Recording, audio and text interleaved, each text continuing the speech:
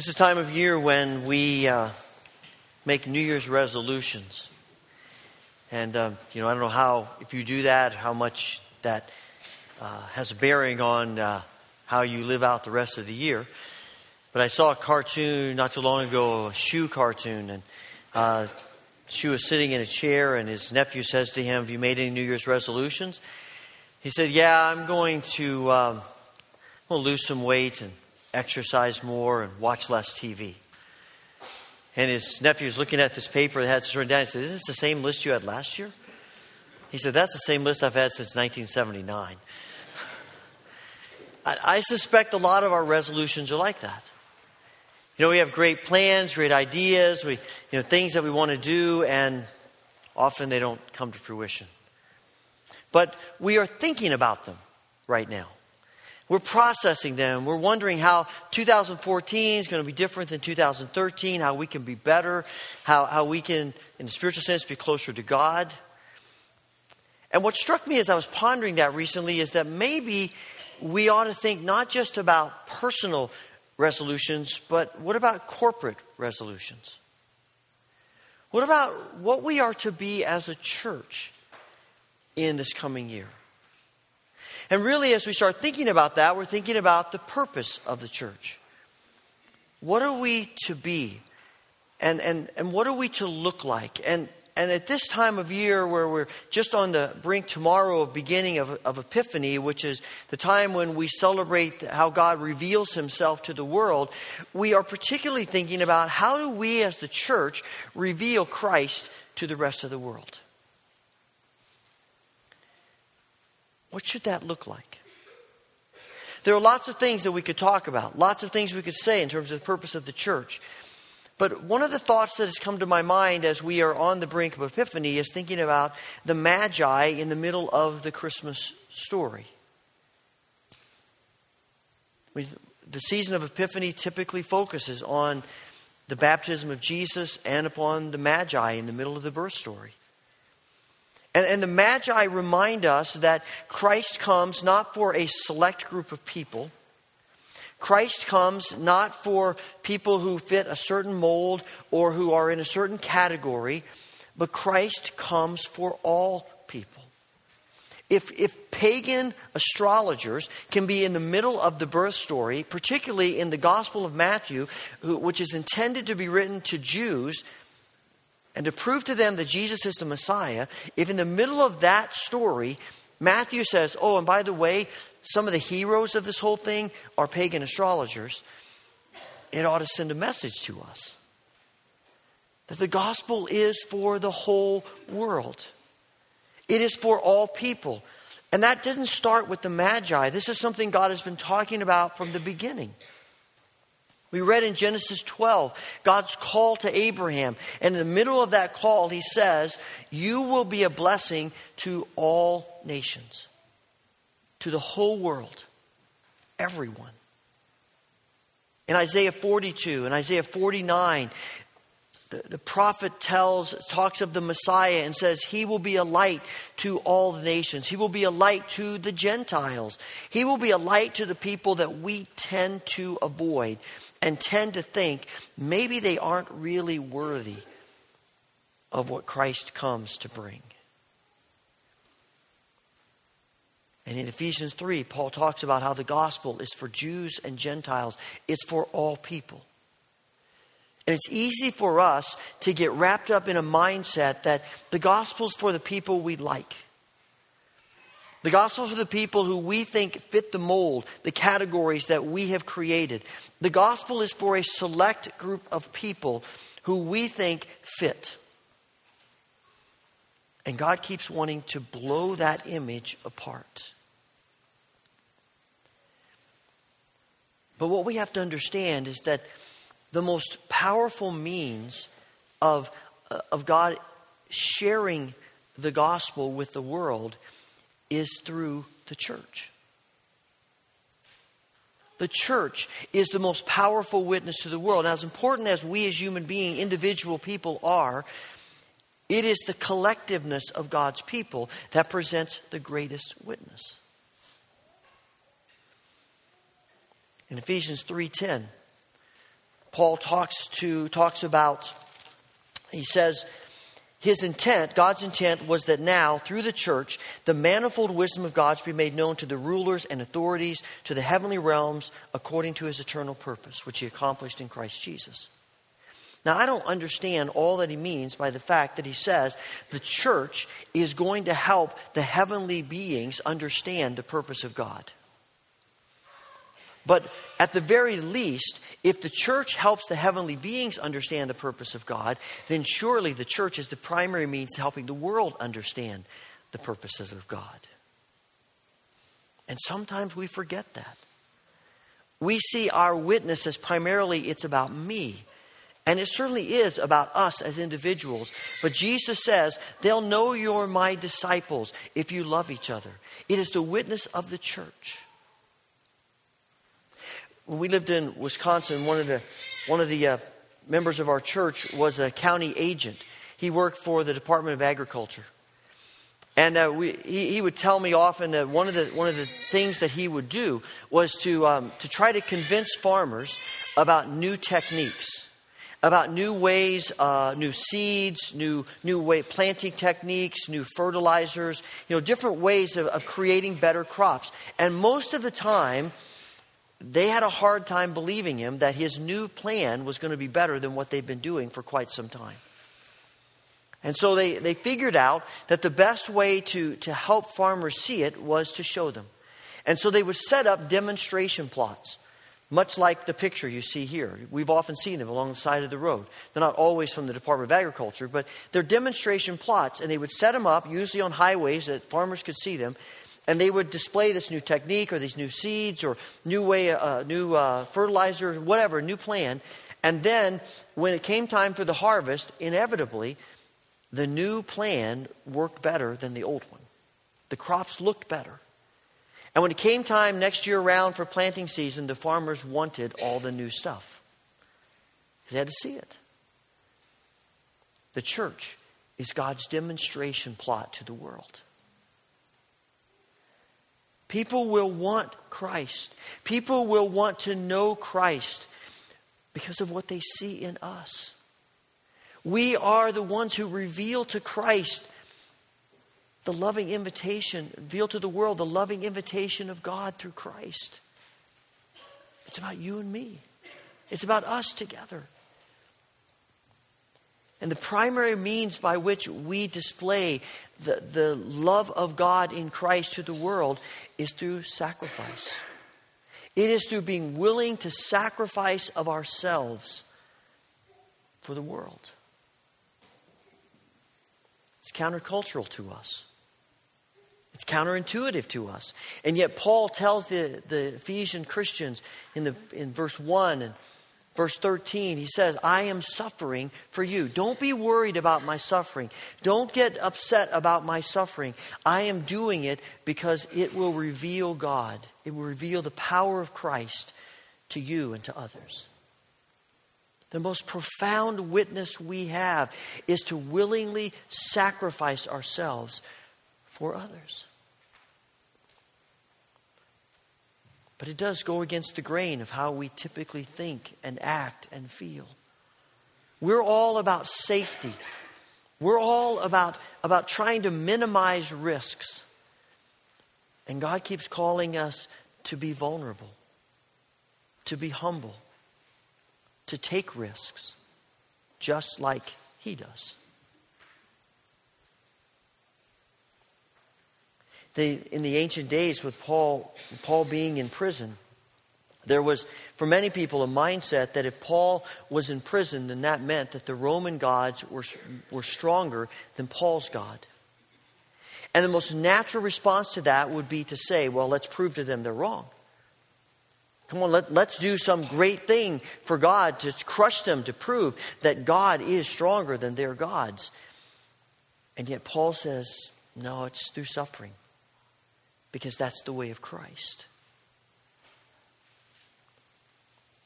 When we look at how God works in the world, He tends to do His most profound work through the cloak of vulnerability and weakness and even failure.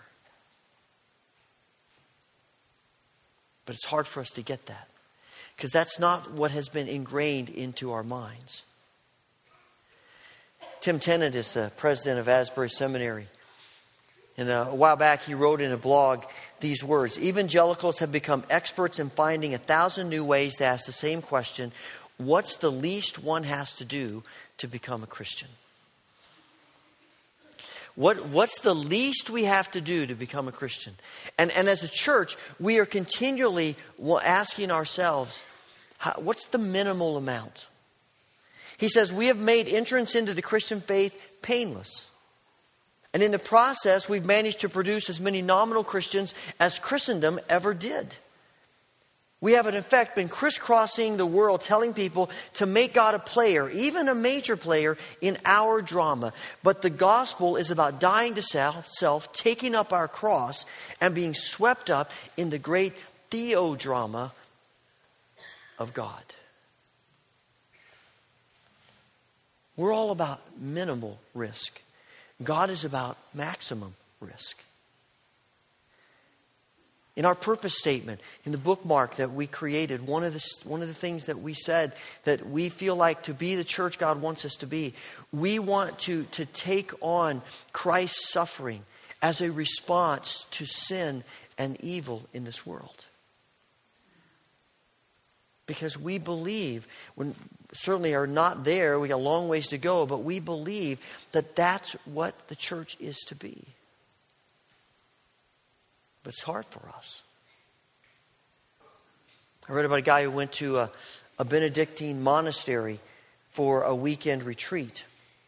And St. Benedict, from the very beginning, was emphatic about his people being immersed in hospitality. He said, we want you to treat every guest as if it were Christ Jesus himself.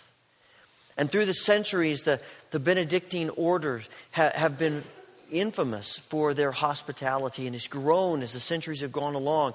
And so this man came to this weekend retreat, and after the first meal, the first night after he got there, the guest master gathered all the people who were there for the retreat together, and he said to them, if you find that you need something, then come to one of the brothers, and he will tell you how to get along without it. And he thought, whoa, wait a second. And in many ways, that is the gospel that we live and that we reveal to people. It's not about how much can I get, it's how much can I give away. How vulnerable can I be for the good of other people to reveal who Christ is? Because ultimately, Christ wins the world through a cross. And we are called to take up our cross and follow him. One of the primary ways in which we do that is through prayer. To be able to see our prayers, our intercessory prayer, as sacrifice. To pray intercessory prayers is to stand in the gap for people.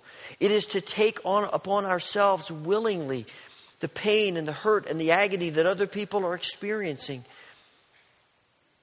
and to stand in their place for them. And we are great at offering words of praise to God, and we're great at offering prayers for God to do things in people's lives.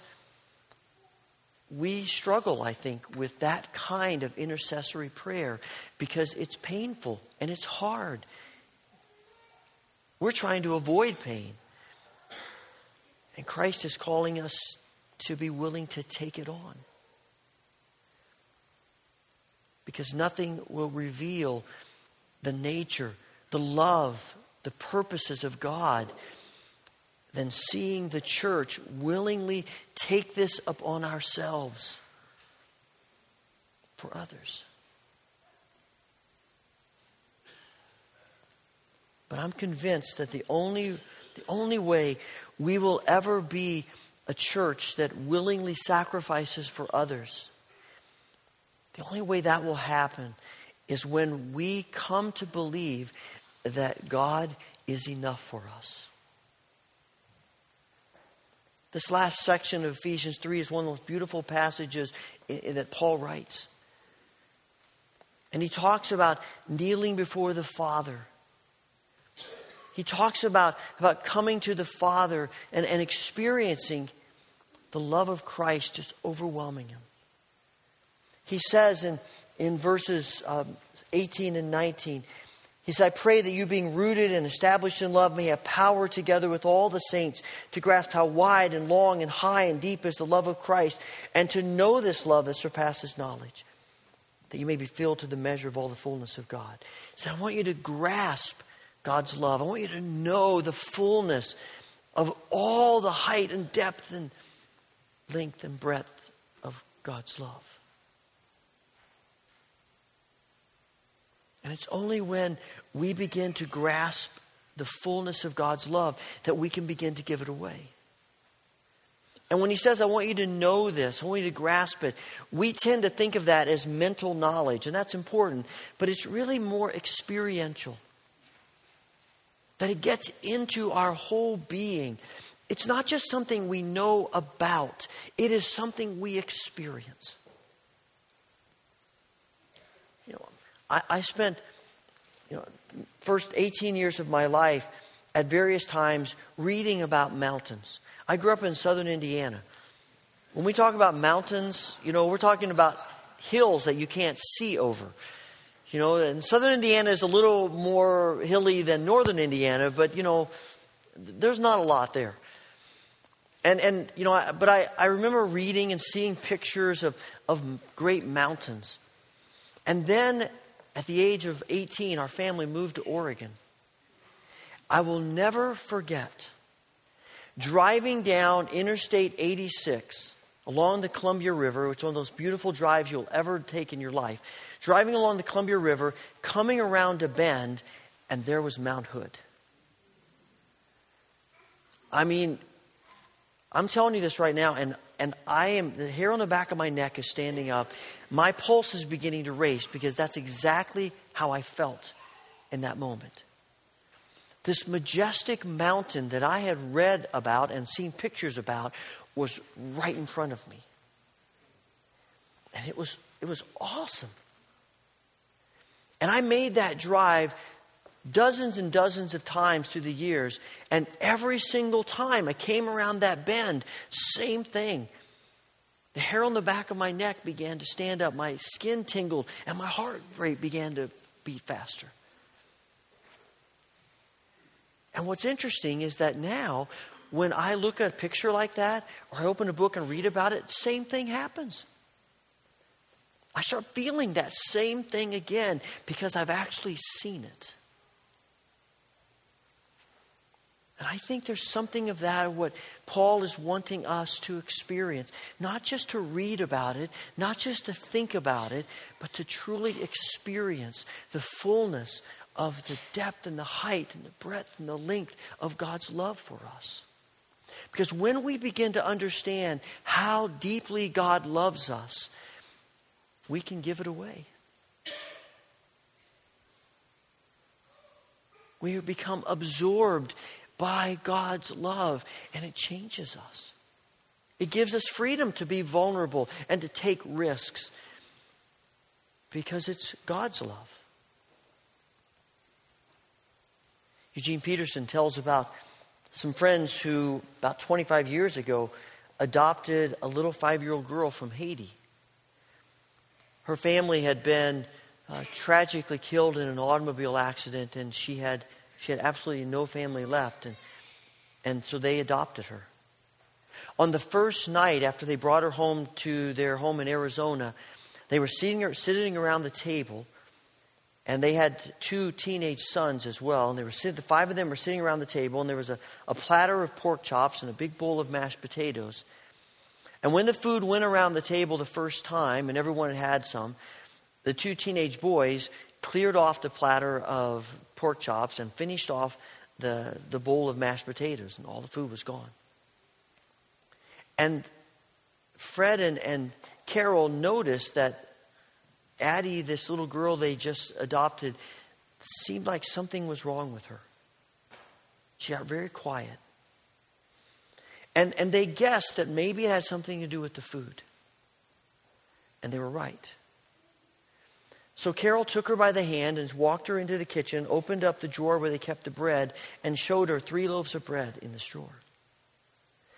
And then they went to the refrigerator, and she opened the refrigerator, and she showed her a couple of cartons of milk and juice and jams and jellies and eggs and all kinds of vegetables.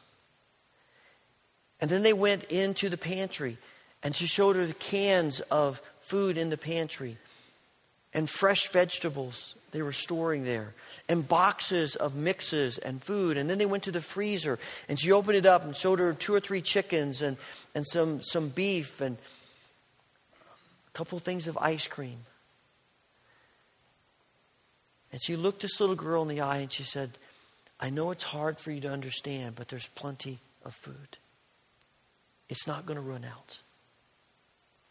And it took her a while to come to realize that, because all of her life, once the food was gone, it might be days before she saw any other food. But it took her a while, but eventually she came to the point where she was at peace with that, and she didn't see her brothers at the table as rivals anymore. There was enough. And I think Paul is trying to help us understand that there is always enough of God's love. And when you know there's enough, you can give it away freely. Because there's always, always, always enough. And we can give it away to people that we think deserve it. And we can give it away to people that we're not sure if they do deserve it. We can give it away to people who agree with us. We can give it away to people who disagree with us. We can give it away to people who love us, and we can give it away to people who have hurt us. We can give it away. Individually and corporately, because there is always, always, always enough.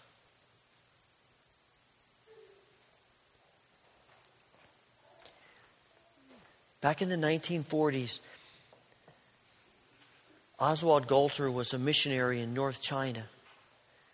He'd been there about 10 years, and his mission board sent him money to buy a ticket home to give him a break for a little while.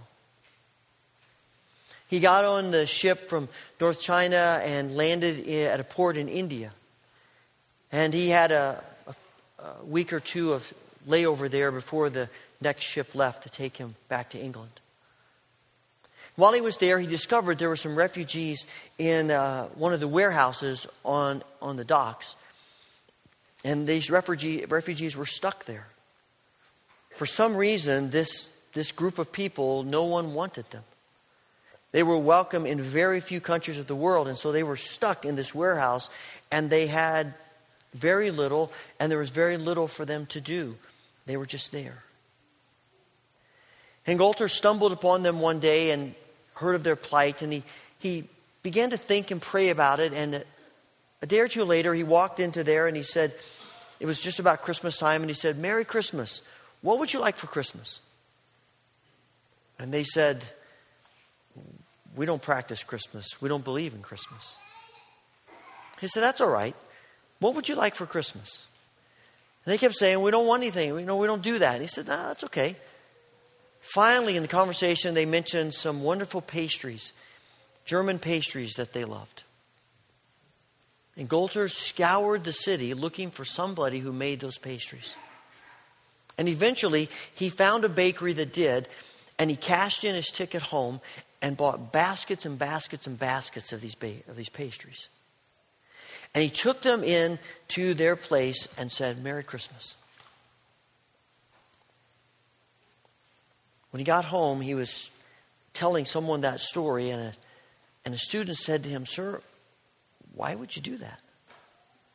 They aren't Christians. They don't even believe in Jesus." And Golter said, "I know, but I do. I do." And we're standing on the brink of these two seasons. Christmas, in which God comes in Christ to bring salvation to the world. And Epiphany, where we are called as the church to reveal and to communicate the loving invitation of God in Christ. So to whom might God be calling us to be a demonstration plot?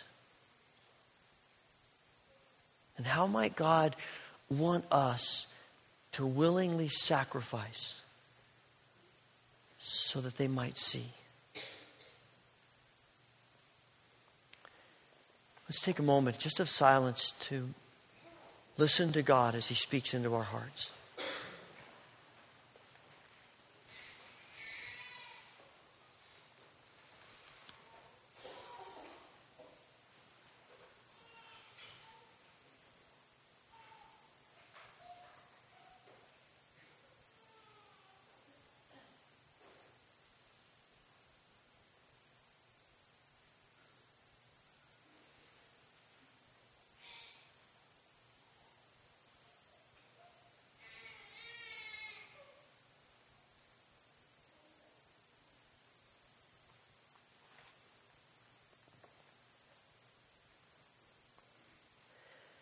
Heavenly Father, thank you for coming in Christ and for calling us, giving us the privilege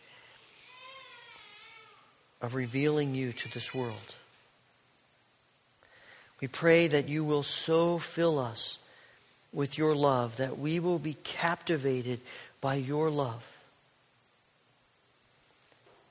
that we can freely, even sacrificially, give it away to others, that they might see you in us. We pray this through Christ. Amen.